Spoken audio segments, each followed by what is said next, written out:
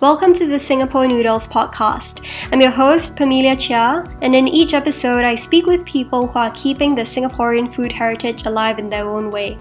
Listen to why we should be proud of Singaporean food and why it is worthy of preservation and celebration alongside the great cuisines of the world. Today, my guest is Firdaus Sani, the founder of Orang Laut Sg and a fourth generation Orang Laut. Orang Laut is Malay for sea people, and it refers to the nomadic sea gypsies who lived in Singapore before British colonized Singapore. Through his platform, Firdaus hopes to spread awareness of the culture and cuisine of his people, and to tell Singaporeans that Pulau Semakau is so much more than a landfill. It was their home. Hello. Hi, how are you? Hi, I'm good. Nice meeting you, Familia. When you followed me on Instagram, I was really intrigued because I didn't know much about the Orang Lauts and about this particular narrative. And when I saw that you guys were serving food as well, I think I was very inspired and I really wanted to know more about you. Oh, thank you so much for your kind words. So we had a sharing session just the other day on Saturday, right? It was about for 10 people only. So one of the cafes actually was nice enough to actually I'm going to give you this space for like brunch, and they actually only serve coffee, but we were fortunate enough to actually serve food for brunch. And then we were doing this short storytelling session, and one of your followers, I was actually saying about talking about your page. She said, "Oh, I think you should follow Pamelia Chia. I think she's really good." And she showed me your page. Said, "Oh, okay, this is really interesting." So I followed that night, and that's how it came about. So I wasn't expecting you to follow it back. So so thank you for that. And I think it's really interesting what you're doing. I'm happy to share with you more. You know, I've heard of sea gypsies overseas. You know, I've heard stories of my friends who went to, say, Indonesia. But it was more like a touristy thing. So can you tell me a little bit more about your community and about this island that you live on? I wanted to introduce you first to my grandparents, right? My grandfather is named Rani. He has passed away a couple of years ago, I think about 9 years now, 8-9 years. And my grandmother, she's still alive, she's 87 this year, living with my aunt in Choa Chu Kang. So as you know today, right, Pulau Semakau is a landfill. A lot has changed. I think for Pulau Semakau, it has now been reclaimed, and Pulau Sg and Pulau Semakau has joined into one to make sure that they have enough space to function as a landfill. So my grandparents, we were asked to leave the island in the year about 1974, 1975, and then because at the point of time, right, they were about 60 plus years old already. And they didn't know anything else, right? You cannot ask, people who live in the sea for all their life and go to Singapore and function, and they couldn't. So all they knew was to get income by seafood, do the odd jobs at the sea, etc. And so my grandfather went back. He was like, I'm going back to the island, and I'm just going to stay on the boat for many years. From 1977 to 1991, he was out at sea with my grandmother. There was no electricity, there's no water, and they basically survived how they did then, like nomads, like how Orang Laut were. One neighboring island, which is Pulau Bukom, right, they also supplied water, fresh water, to all the southern islands, and this was the only island that actually supplied water. So we would travel back and forth to the different islands to get our supplies. The life back then was very simple. It's basically focusing on fishing, the things that we knew, and when we talk about the types of fish we'll catch, the type of seafood you will catch during the time of the day, etc., and how to get it, the techniques, and what best is cooked for. They basically just take the cucumber, cut it, and they eat it smothered in sambal, and just ate it fresh like that. And I tasted it when I was young. So back then, when they were growing up at the island itself, right, and a nurse will come once a week to tend to their medical needs. Anyone wants to see the doctor, she would just be there for in the clinic itself. Back then, if let's say someone's giving birth but the water was super choppy because of monsoon season, there'll be no nurse for the week. After 1991 onwards, we were not allowed to go back to the island anymore. because of that, also my grandfather's health deteriorated, and he stayed mostly in Teluk Blangah. So my grandparents had about 10 children, right? So in totality, they have about 12 people lah. And when they left the island at the point in time, it was about 12 people living in a one-room flat, because that's the only thing they can afford, right? When they were living the island, there wasn't any cost involved. They basically get necessities based on like what they need for the day. They live for the day basically, and they get sustenance based from the sea itself. But when they went back to the flat, because the only thing they can afford was a one flat, and yeah, so if he found it really hard to actually stay there. My main purpose of this project, right, is to tell people that Pulau Semakau is more than a landfill. That's my key objective, because right now the narrative today, if you hear the word Pulau Semakau, people would think that, oh, the landfill, right? And it actually, personally, right, I feel like it gets really annoying to me. And I have to explain to them that no, Pulau Semakau used to be a home. Then you'll be like, you used to stay in rubbish in the landfill. I said, no, it was not a landfill then, right? And I find it a bit offensive that this narrative has not been shared. And I feel that as the fourth generation Orang Laut, and I feel like it's my responsibility to actually share the story. If it's not going to be the government responsibilities, right? Also, we do have the experience, and we need to share our first-hand experience at the island itself. I think if you go to the NHB's website, right, they did mention something about Pulau Semakau and the natives of Pulau Semakau, but it's basically just a footnote, right? The Orang Laut community has assimilated within the Malay community in Singapore, and that's it. Like, how can we expand that narrative? Can we talk more about the people who live there, and how they live their life, and the Singapore them? Because I think this story needs to be told, and it's not only coming from my family; it should come from everyone else, right? From the neighboring islands as well. So at the peak of Pulau Semakau, there were about 600 villages altogether.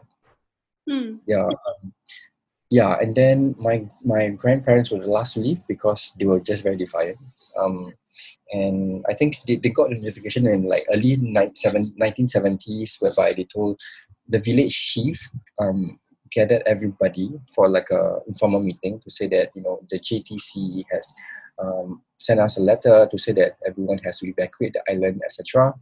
And of course, they were opposing views. People didn't want to leave. Some of them didn't want to leave, but they tried to talk to the village chief, but there's nothing that they can actually do.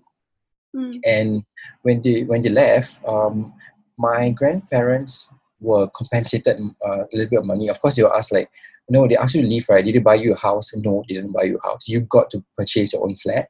And secondly, were you given money? Yes, you were given money, but the way they calculated the compensation, right, is that I think my grandparents' house was about 40 feet in length in totality. So they counted that, and they counted like the number of fruit-bearing trees in surrounding area. For example, there are coconut trees and mango trees. They will give about $25-$30 for each tree, and in totality, my grandparents got about $3,000 to $4,000 amongst like 12 people. It's not, and so they had to they used the money to actually relocate. And of course, it was a struggle, right? In terms of like skill set as well. Most of my uncles, my mom even, only studied up to like primary 6, and the skill set that they knew then wasn't based on industry needs, right? So what they knew was basically fishing and living for the day. And of course, these skill sets, like the oral skill sets that we've learned from generations, from my ancestors, from my grandparents, are now in void lah, because they need to be able to survive the city life. So the first thing that crossed their mind, which is my mom and my aunts, is that how are they going to find food in Singapore? Like at the island itself, you can actually find food. Whatever you want to eat, you can just find it. If you want to eat sotong hitam, which is a black squid dish, right? Yeah. They will literally go out at sea at 2 a.m. in the morning, and then the next morning they will cook it, because that's what they did then lah. So in Singapore, it's a bit different. You cannot just climb a mango tree or coconut tree and just eat it, right? So they took some time to adapt lah, and then because of that, also the skill set, they had to work like laborious jobs, like paint walls, be a cleaner, work in factories, etc., just to make ends meet because they have commitments now, and they need to adapt to the city life.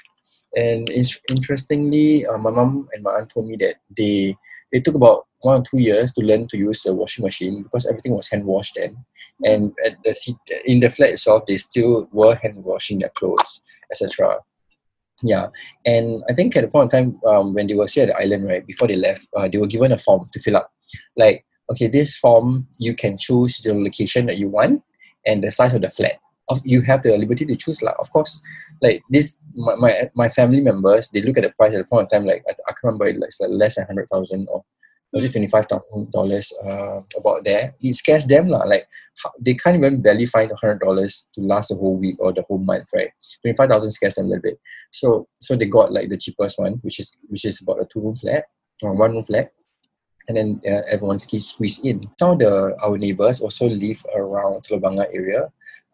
Some of them live at Clementi, West Coast, and also Taman Jurong, because these areas are near the Pasir Panjang port, right, where most of the boats are docked. So they can actually travel back to go fishing, etc., like how they want to, like, if they can. Usually, right, over the weekend, what we would do is we will go to the island itself, spend the night there or a couple of nights. Even during like school holidays, we just spend like many nights just staying there, reliving our kampong days lah. Of course, it's not legal. It's not allowed to because we're asked to evacuate the island, right? But we just wanted to because that's what we knew, and that was our livelihood, our life. So over the weekends we will just spend a lot of time. If it's not going to be Pulau Semakau, right, it's going to be near Pulau Semakau or Pulau Hantu. Just at that. Pulau Hantu is a neighboring island which has like white sandy beaches, and we went there to like catch a lot of like seaport lah, sea snails. Yeah, I've eaten those before. Very tasty. Oh, okay, great. Yeah, it's like, I love seaport, like, lalas and clams and stuff like that. So we just dig up from the sand, etc. So the kind of thing that we did, right, which was very, very special to me because I got to experience things that kids today would not be able to experience. Like you go out to catch your own food, and then you just get super excited until you go home by the bus, and then you pass it to your grandmother or your mom, and they will cook it for you. Things like that. So which is what I treasure most, because it's like from you kind of know like the importance of food. And you talked about how, you go back to the island once a year to visit, and how, people's impression of the island is that it's a landfill. And for you, as you go back every year, what are the kind of sentiments that you carry with you? So when I need to clarify first, when we go back to the island, right, it's not at the island itself. It's just nearing the island where we know that this is the best spot to fish. Because Pulau Semakau, there are a few areas that has like best fishing spots, and I think my uncle knows them because that's where he grew up in. I think the first few emotions when we go back to Ireland, right, it is have to be happy lah. I mean, we're happy we're there. We're happy we're back to where we were. I know it used to be our home, but of course it comes with sadness, because it has changed so drastically. And sometimes we don't purposely go to near to the shore area, or rather like to the side of where our house used to be, and everything has changed. It's basically just vegetation now. So sometimes my mother and my aunt, we would go to Pulau Semakau and we just dock our boat ever so shortly, right, to just get this type of fruit. There's a name for it. I can't remember what it's called. So it's a very sour fruit that is native to Pulau Semakau. So they will eat it because it's like super sour. I don't know why they like it. I tried it. It's just a super sour fruit that actually grows on the island. Yeah. I'm not sure whether it grows in Singapore. Maybe it does. But each time we go back to the island, we will try to forage for this type of ingredients. And are those ingredients really central to your cooking? And is it easy? I mean, given that it's difficult to source in Singapore, how do you retain the essence of your cuisine without those ingredients? So I think the main ingredients, right, that we use is actually seafood. which thankfully can be found in supermarket. But of course, you have to really source out for the freshest one, the best ones, in order for us to retain the type of food that we had back then, lah. Because back then it's basically farm to table, right? You catch it, or rather sea to table. You catch it and then you cook it, which is super what we used to, lah. And of course, we can actually taste the difference between is it fresh, is it good quality seafood, etc.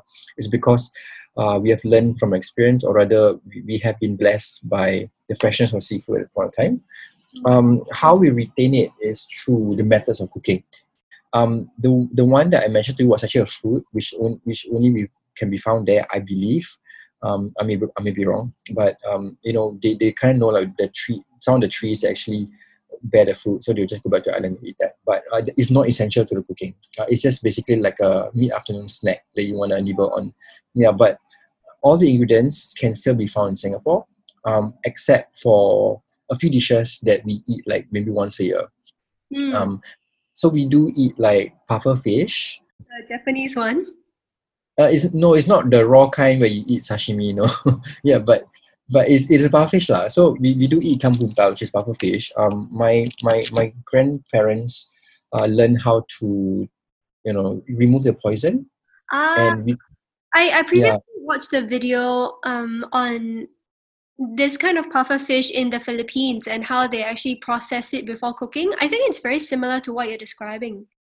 Like it has spines, right, that you have to remove in a certain way. Yeah.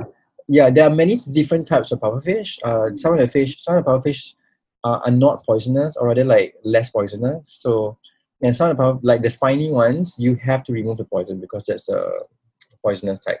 I believe so. The way to take out the poison is there's like a small part where you got to cut it out, and only my uncle knows how to do it. So it becomes like a very family effort, right? So my relative would actually go out to sea and set traps. So in order to catch pufferfish, sometimes by catch, by luck, sometimes it can be by catch, but most of the time you have to set traps. Like it's called bubu. So you set the bubu, and then the pufferfish will come, and then you will trap it, and then you get it, right? So we call uncle, okay, we caught pufferfish, please come down at a certain time to take out the poison. So my mom will be ready with all the knives and equipments at home, and then the pufferfish is there. So he will go there and like with his glasses and torchlight and take out the poison. And my mom will be preparing all the ingredients, and then they will cook it with kangkong, with like lemongrass, etc. And we will pack individually to give like our different family members. So it becomes like a very huge effort when we catch a pufferfish lah. So I think it's like a delicacy for us because it's not every day we will get to eat pufferfish, right? But we love the dish so much. When was the last time you had this dish? I think early this year when my cousin caught a pufferfish. Oh, wow. I think it's so rare. Like, I mean, if you talk about, because I'm in the F&B industry and, chefs, they're always craving for like new exotic ingredients. So why is it that no one has, come across or like started using these kind of fishes? I think pufferfish, first of all, in Singapore, you need certification to remove the poison, right? You need to be certified. Not everybody can serve pufferfish, and not every restaurant can actually sell pufferfish. You need to be properly certified. I'm sure you know that, right? So also, we're not like officially certified lah. We just learn it because that's what our ancestors taught us to do, right? And we eat it within the family itself. So of course, when I introduce a food, I cannot introduce pufferfish, even though that this is the original Orang Laut food. We try to go with the safer route whereby, we have the squid, the sotong hitam, etc., which is still the very essence of Orang Laut food. Yeah. Yeah, you talked about the indigenous know-how, right, of the Orang Laut, and I think it's very there's so many parallels between your story and what I hear in Australia, because I'm not sure if you know, but there are also indigenous people in Australia. Like the narrative became more of these white people came and like they kind of educated or they kind of taught the native people new skills, but in fact, like the native people had a lot of original skills and know-how. I was earlier reading this book about the Australian Indigenous people, about how they were really skilled at art and food and agriculture and all of those things because they had such a close relationship with nature. Right. So I think when we were growing up at the island itself, it's basically sourcing out for food. It will be the how to fish, how you're gonna trap a certain kind of seafood, for example, and where to find them. Is it low tide? Is it high tide? And sometimes, like even we reel in the fish, we know the type of fish already by the way it's some it tucks your bait. Yeah. The certain fish actually will just snap it up, and okay, this is gonna be the type of fish that we want. And if it takes small bites, and then just go for the one big bite, it's just a different type of fish. So I learned that. I said, oh, okay, like now it becomes a pattern. Like now we understand. And most of the time we use line fishing. There wasn't any rod. And we know where to set traps, and there are many ways that we learn how to catch different types of seafood, right? For example, last time I think I witnessed this, and my parents shared with me this as well. They will set up like two long poles, and then they will put like the netting in the water. Yeah. And so they will see the fish, right? And what they will do is they will, I think, hit the water, and the fish will get scared, right? So they will jump onto the net. So they just raise it up. Yeah. So that's what they do. And I think the other one was spearfishing. So yeah, my grandparents will just dive into the water and just spearfish and catch a fish like immediately. Now he doesn't even wear goggles. I'm like, what? Yeah, things like that. So there are many skills that they learn just by doing, and it's not that we learn special skills, but it's basically because of the way of life, and because of for sustenance, right? It's just because of survival. And do you feel like it's a waste that these skills are not kind of widely understood, or that these skills have not reached the wider community in Singapore?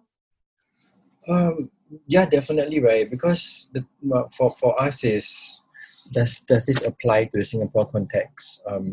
Can you actually use these skills to climb the corporate ladder? I don't think so. Which is very sad, lah. That's why I feel like some of these things are meant to be preserved. Like the Orang Laut community. I'm very thankful that Pulau Ubin is still Pulau Ubin. I'm sure there have been developments. I'm sure it was very different back then, but I think the government tried to conserve them. But it is only Pulau Ubin, right? Why not Pulau Semakau and other islands, etc.? Of course, in the name of progress, we lost a lot of things. We lost the character of Singapore, and I feel like the narrative in Singapore is so pro-progress that we somehow shun away the real people, the real stories of Singaporeans.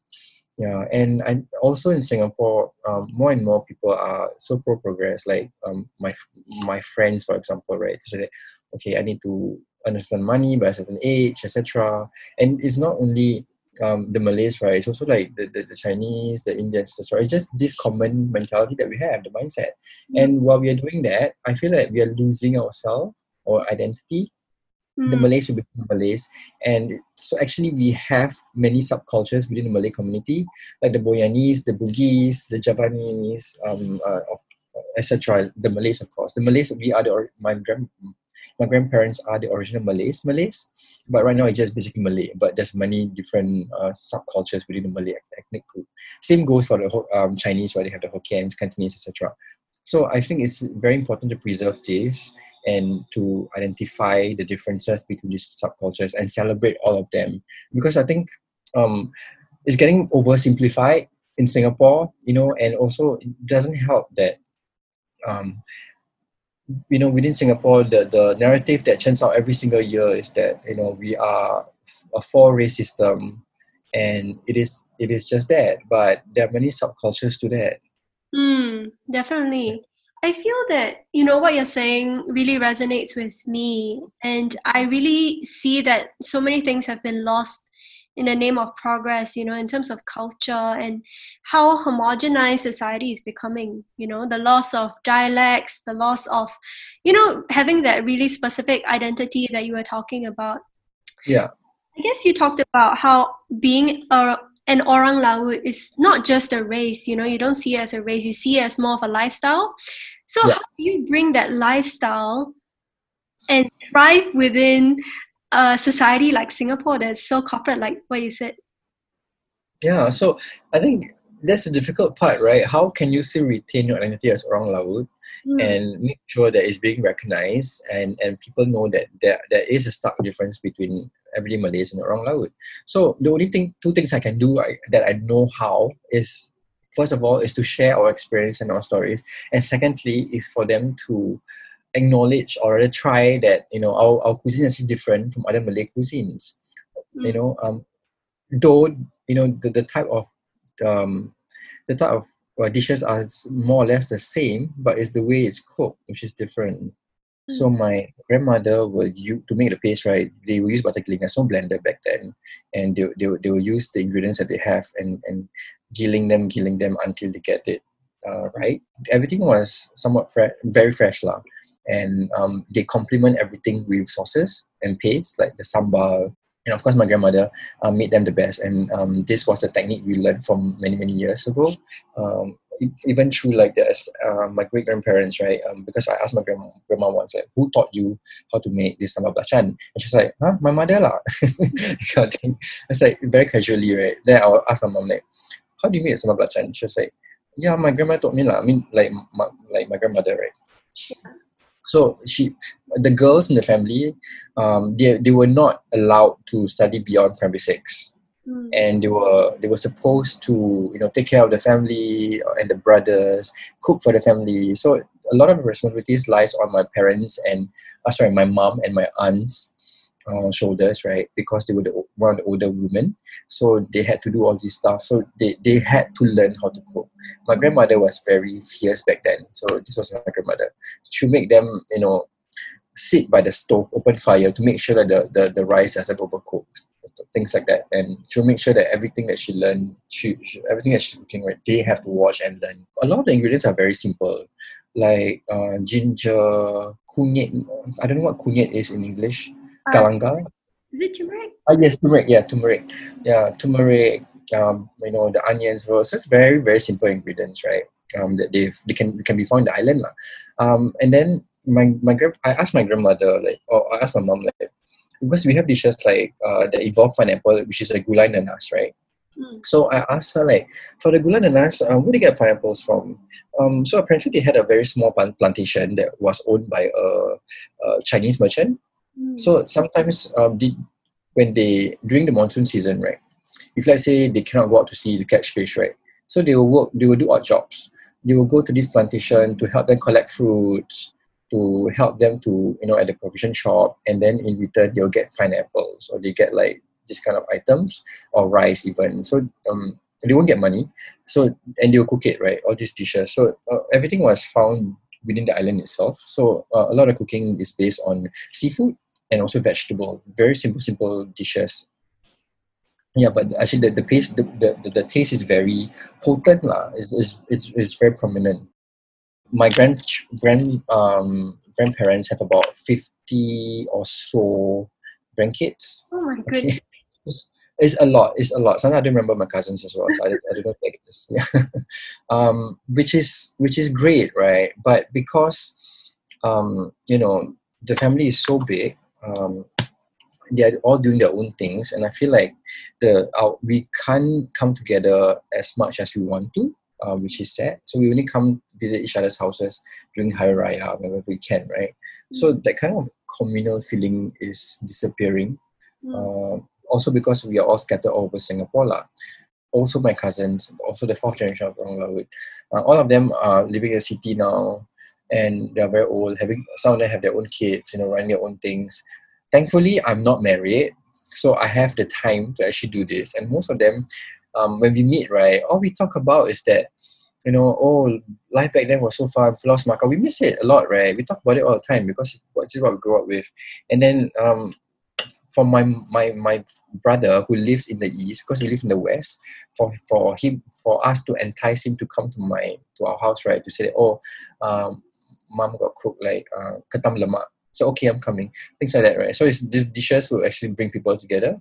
Our food makes us who we are, and it basically shapes our identity. And as I've shared earlier, right, the kind of dishes that we have been creating, or we are currently eating, it basically revolves around seafood and like very simple ingredients.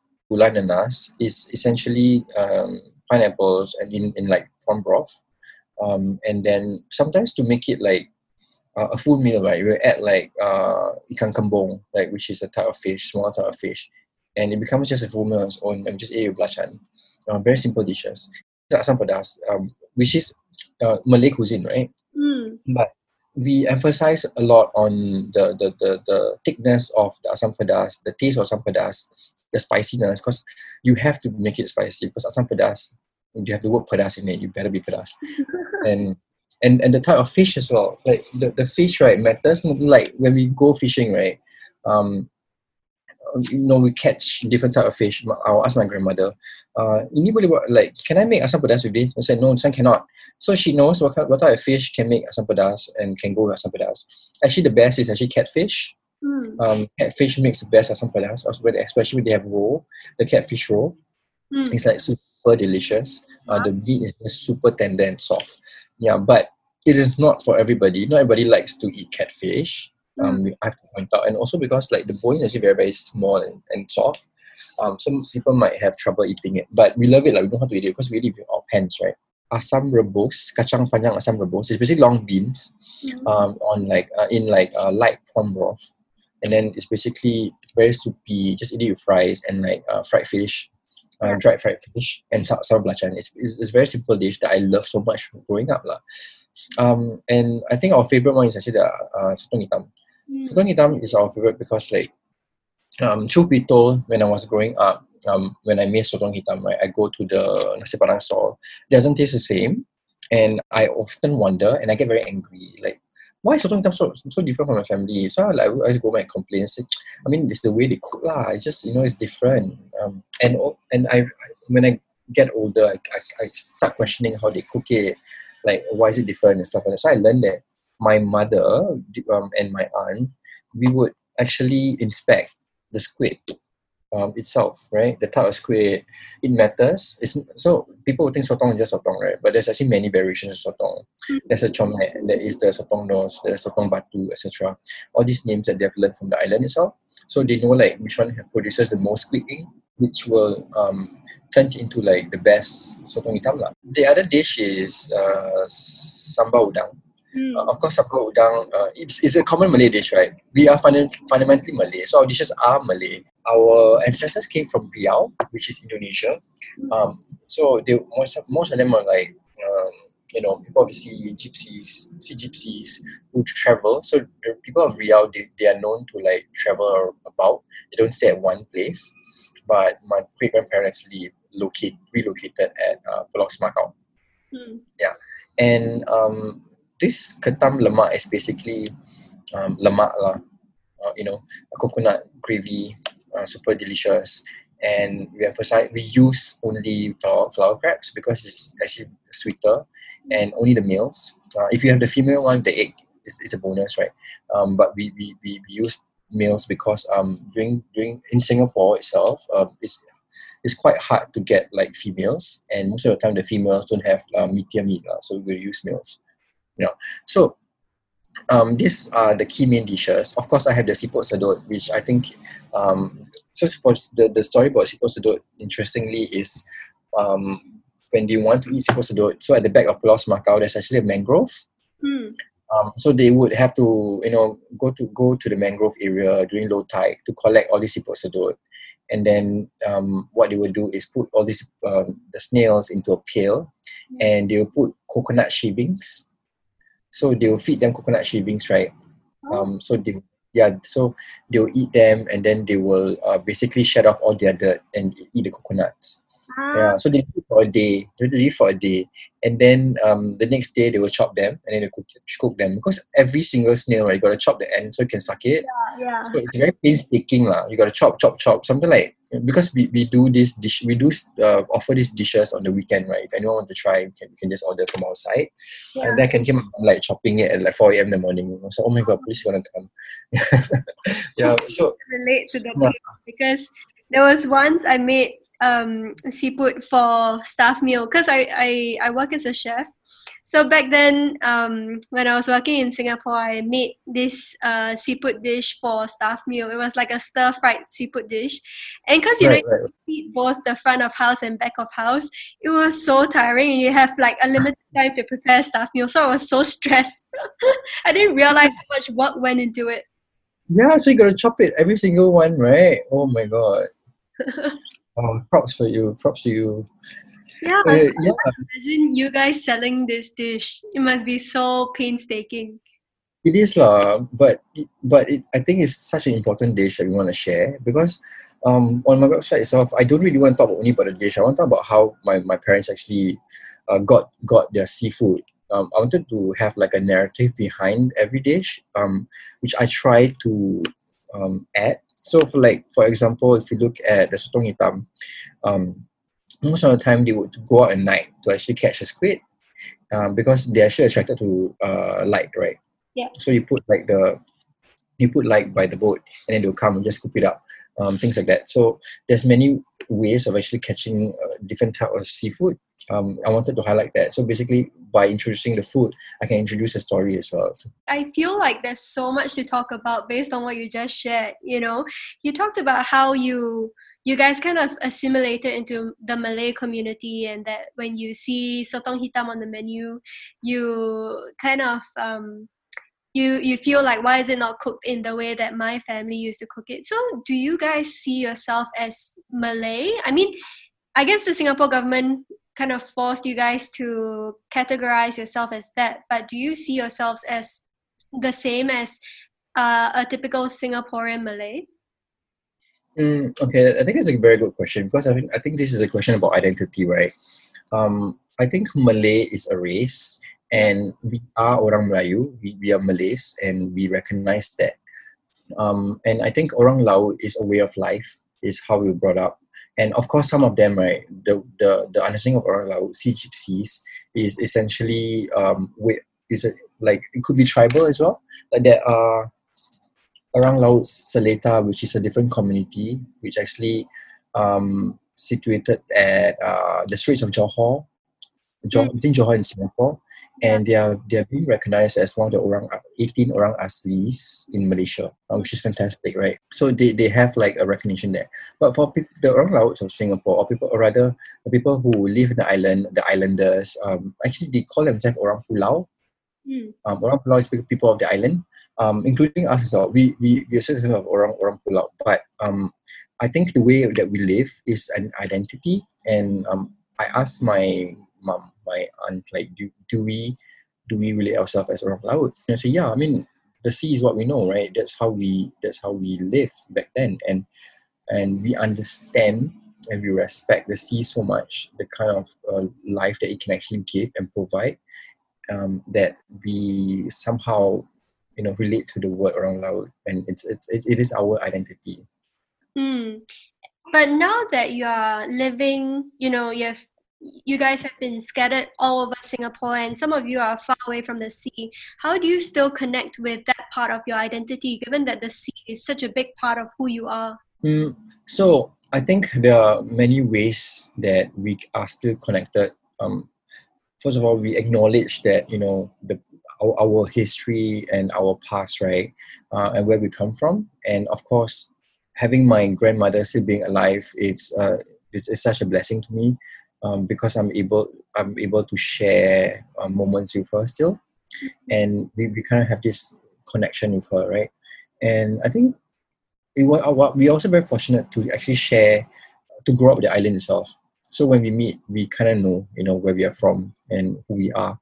In terms of identity, of course, we live in the island we live in Singapore for so long, longer than we live at the island itself. I'm talking about the fourth generation. Have we fully assimilated ourselves into the city? Yes, we have. But does that change anything about who we are or our identity? No, it doesn't at all, because we try to actually go back to Pulau Semakau, neighboring islands, to go fish once a year or so. And thankfully, one of my uncles, he owns like a sampan and a boat, like a boat, and we go back like once a year to go fishing together, to do things that we once did at the island itself. Do you feel that prior to your platform, there have been people who have been actively doing something for your community as well? To be honest, I haven't gotten that far in terms of research. I only started this is because I wanted to do this for the longest time, for many years already, and it all started because my friend, who is also a Malay person, so we were just hanging out, and I told him that I'm going to go home because I want to eat gula nanas. I'm very excited for it, and he was like, "What's gula nanas?" So I spent about 15 minutes explaining to him what's gula nanas, and I got a bit flustered because I was like, "How can you know gula nanas is a Malay dish?" So I had this idea that all Malay cuisine is the same lah, but it's just not true. He made me realize that it's not, and I was actually very shocked because I think because of the country we live in, right, it basically paints a picture that all Malay cuisine is the same, but it's not true at all. And I wanted to prove that point. I wanted to make that point. That's why I wanted to introduce them to people of Singapore, the different cooking of the Malay subgroup. Also, because of COVID, it's actually a double-edged sword. It actually gives us like a little bit more time to actually do the things that I want to do, because I'm working from home, right? So in the evening, I can actually do things, or for example, like it has progressed now to having a conversation with you, someone who is based in Australia, which is great, talking about my culture. Yeah, it's just from that idea and that free little time that I have, and also I was actually sparked by the Peranakan issue, the saga of it happened recently. I'm not sure if you know about that. Yeah, I know. I think it's Violet. Yeah, calling the nasi ambang Peranakan nasi ambang, right? So I think the Malay community in Singapore got a little bit of annoyed there. And then I was like, oh my god, we can't. So I realized that, you know what, the thing is, right, it's good that we are getting more and more vocal and territorial about our cuisine, rightly so, because we need to protect them. It's nothing to do with like Malays versus Peranakan, etc. It's about identity and owning it, right, and acknowledging that this comes from a certain community. And I think as a fourth generation Orang Laut, if I'm not going to share this, no one will. I think it will stop with me, just because I feel like right now my nieces and my nephews, they are living in Singapore. They are so far-fetched from life at the island itself, and they didn't get to experience that, right? So for me, I got a little bit of a taste of how life was until like I was 9 years old, and then I grew up in Singapore. But how can I actually share my experiences and what I've learned at the island to the masses in Singapore? And I think these stories have to be told. And I believe that a lot of responsibilities come to me just because I'm the fourth generation Orang Laut, and my parents, they're like old already, 60 plus, and they don't have energy to actually do these kind of things, right? And my uncles as well. Yeah. They're all trying to live their life.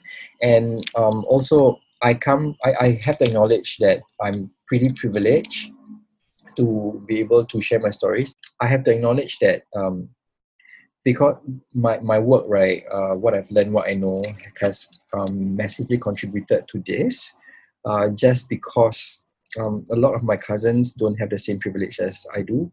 And it's very hard from someone who coming from the island, especially having parents who are less educated, and it's very hard to break from the poverty cycle. And a lot of my cousins are experiencing that, and of course I try to support them as much as possible in terms of trying to push them towards like a certain career path or certain education system, right, just to make sure that it's assimilate better into the Singaporean education system. But it is very hard to break the poverty cycle. So it's very, very hard. And thankfully, I did have very supportive friends when I was growing up, and they actually led me to a path that I was interested in. and because of that, right, that's why I'm highlighting that this comes from a place of privilege and luck. I think to have met such people who are supportive of me being better lah. And I think if I'm not going to do it, my cousin can't. They couldn't because it was still just within the family, and it happens not only to my family, right? It happens to like many different Orang Laut communities as well. Of course, I'm not doubting that it might be very different for them. Some of them are actually very successful, but I think for me it's really important that the stories are being shared. Yeah, I think, when I first came across your platform and your website, I was just blown away by the marketing, because I feel that, like, a lot of times when, say, the government tries to share about a part of a facet of Singaporean culture or heritage, it can come across as very forced. But when I look at your platform, everything feels very heartfelt and very genuine. And yet it's very tastefully done with the food styling and the marketing. And I actually saw some of the photos of people trying your food, and I saw that you kind of gifted them postcards, like with photos of your family. And I thought it was such a sweet touch. Yeah, because I didn't want the stories to just end there, right? I wanted to give a little bit of memento. So the postcard is basically photos of my family members, my grandparents, and the back is just like a thank you note of sorts. So I hope that, and I focus on like communal eating. So there's the food that we offer, right? It's basically for bigger packs. We want to make sure that when they eat it, right, they talk about our stories. There's something to talk about and what Orang Laut is all about. So it's not about just, of course, it's about eating and celebrating the food, but it's also, I hope, they can actually learn something, they can actually share, and we will spread from there. And if they don't order the food, I'm totally fine. At least they share with us. They share with other people our story and who we are and where we came from, and that's really important to me. And is there like a final endpoint or a goal, or like a final, I wouldn't say outcome, but like what would be your dream for this platform? First, I think I just started this like 3 months ago. Yeah. So I do have like lofty goals, but I try to be very realistic about them. Yeah, but of course, I would want to be able to like set up like a small shop and my mom and dad can run it. Then they can actually sell Orang Laut food, the cuisine, like how the Peranakan does very well. And I think if you could actually do that, right, share a little bit of our cuisine and our lifestyle back then, that's a big win for me. And essentially, I want to introduce eventually like the different types of cooking, the Orang Laut cooking, be it by a book, and ultimately, to have a cookbook is not only about just the cookbook itself, but it's going to be storytelling. So it's going to be all the stories that we're going to tell at the island itself. And eventually, it comes with recipes that they can actually try. Yeah, and make like Orang Laut cuisine a norm in Singapore. But I think it's fantastic, as long as this can be a sustainable platform. I think it's a story that people would love to know, because so much of our history textbooks don't cover this narrative. And recently I was watching this play by Wild Rice. I think it's called Merdeka. I'm not sure if you've heard of it. Yeah, I heard of it. Yeah. But it's basically talking about pretty much, that kind of story lah, which is that before the British came, there was already a very thriving community in Singapore that flourished. Yeah. And like sadly that doesn't make it into our history textbook. So does it make you angry when you realize that there was so much disparity between the public perception of our history versus what really happened? Yeah, because when I was growing up, it has always been we need to learn. It's always post-war, right? Yeah. And Japanese occupation, and then independence, etc. Am I angry all the time? I think, yeah. I mean, it's not only about my story, right? It's also the stories of other native Singaporeans. Like I wanted to find out like what happened to the time when Sang Nila Utama came over. who were the people living there, and do we even have this kind of narrative being told or being shared, etc. So I think there's many ideas to it, and I think one of the, I'm not sure if you know, one of the islands were actually being sold to BP for oil reclamation, which is a neighboring island in one of the southern islands, right? I think it was Pulau, I can't remember. I think it was Bukom or Sikijang, I can't remember. So, yeah, it was actually being sold to BP, and I was like a little bit annoyed by it after I learned about it like just recently, and it was actually during a sharing session with Alfian Saad. So I work for WWF, right? So he was kind enough to like have a sharing session with all of the greenies in Singapore.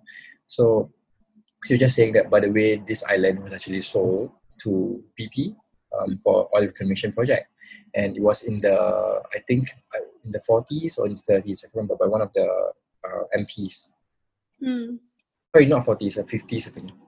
How do you deal with this anger, and how do you feel like it can be a driving force for you to push this platform forward?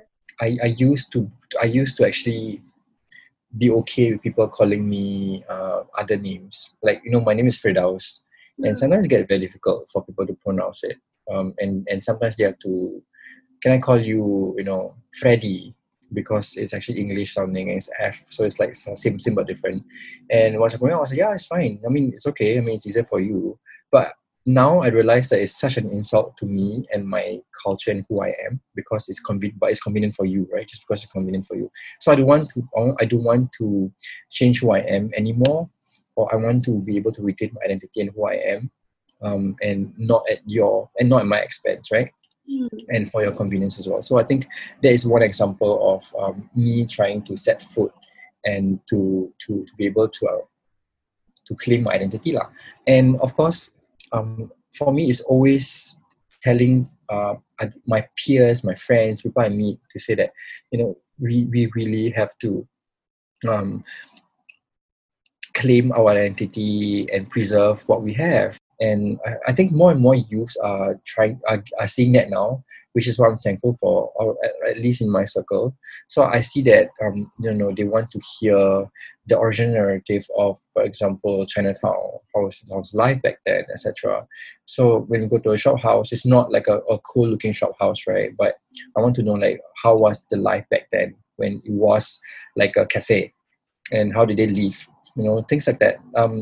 Things that need to be preserved, things that we need to acknowledge. I think it's a uphill task, but I believe the government is also trying to do something, and NHB is trying to do something as well. But I hope that other youth, right, the different generations, like the fourth generation, third generation, like mine, can actually step up and share their stories and tell the stories. Maybe it's not Orang Laut, but it could be a piece of history that no one knew, that only retains within the family, that can actually be shared. And I want to encourage that, because from then collectively, then we know these are the stories of Singapore, the real stories of Singapore, which are untold. And I think you're perfectly positioned to do this, because you clearly are a very creative person, and I feel that this rhetoric of preserving history, preserving culture has been talked about for so many years. But I think it really takes people who are very creative to kind of make this happen, make this a reality. Thank you so much. That's really kind of you to call me creative. Yeah, no, I mean, like, when I came across your platform, I was like, oh my god, no one is doing anything because, like, obviously for a lot of people, I think the first thing that comes into their minds would be, how are you going to make a profit out of it, right? Yeah, I think that scares people. That's the thing. Yeah. I mean, when I first came up with the idea of Singapore noodles and I shared it with one of my friends was like, but how are you going to make money? You know what I mean? But for me, it was like something that I would do even if there was no money involved, Yeah, exactly. So even for Orang Laut, right? To be honest, when we first started the first month, we were in the rates because seafood is so expensive. I didn't know how to price the food. I'm like, we're losing money. And I was like, oh my god, we're pricing it wrongly. So I was like, you know what? I'm just gonna go with the flow and learn along the way. because I don't know what's the perfect solution or formula for this, right? And I'm really new to this, and I think what I'm happiest is that I am able to I think financially give my parents a little bit more money, for the month, so they can actually buy something nice for themselves, eat the things that they want lah. So also, I don't come from a very rich family, as what I've mentioned to you, and I do what I can to actually sustain. And so my parents, my mom is actually the housewife of the house. My dad, he used to be a chef in a cargo ship, so he travels over the world, but he works in a cargo ship lah, like about 6 months, and then he will dock at like a certain country, and he will just that's his way of traveling, but especially just by ship. So recently he fell while he was working, and he's not allowed to work anymore. So he's working as a security guard, which doesn't pay a lot. So of course, a lot of the responsibilities come to me, right, to pay the bills, support my family, etc. Which is fine because they've done so much for me. And I think I wanted to also give them like a sense of belonging, a sense of pride as well. So when you do this, whatever little money that they get, right, of the tiny little, I mean, sometimes we do earn like $100, $200 per person, like my mom and my dad, and they're just happy to share. They're just like, oh yeah, we got a little bit of income, and I think it's not about, and they acknowledge that it's not about the huge income that we are trying to achieve. We're not trying to achieve that, but for me, my objective is to share the story, which is very important, and to share the cuisine, and for them is validating their efforts, and it's being validated, which is what I'm happy about. So any comments or reviews, I will just share with them, and I have to explain to my mom word by word in English to Malay, and she's just smiling from ear to ear. I think it's really beautiful what you're doing, and I really hope that your business will do well. Thank you for talking to me. I really enjoy our session. So that was my conversation with my guest Firdaus Sani, the founder of Orang Laut Sg. You can find out more about the work that he does and try his family's food through their website oranglaut.sg, or follow them on Instagram at oranglaut.sg. Also, if you have subscribed to the Singapore Noodles newsletter, you'll be getting show notes in your inboxes with photographs that Firdaus very generously provided. So that wraps up another episode of the Singapore Noodles podcast. To stay updated, you can also check out the website at sgpnoodles.com or follow us on sgpnoodles on Instagram. Also, Christmas is coming, and if you're looking for Christmas gifts, then do check out our planner for the new year, which is your guide to learning about festivals that we celebrate in Singapore, and it also encourages you to cook traditional food through the year. Every purchase of the planner goes to making Singapore Noodles a more sustainable platform, and it enables the time and resources that go into documenting these stories and these recipes. As always, thank you so much for all the love that you've given me and Singapore Noodles, and I hope that this platform has inspired you to keep Singaporean heritage alive in your own way.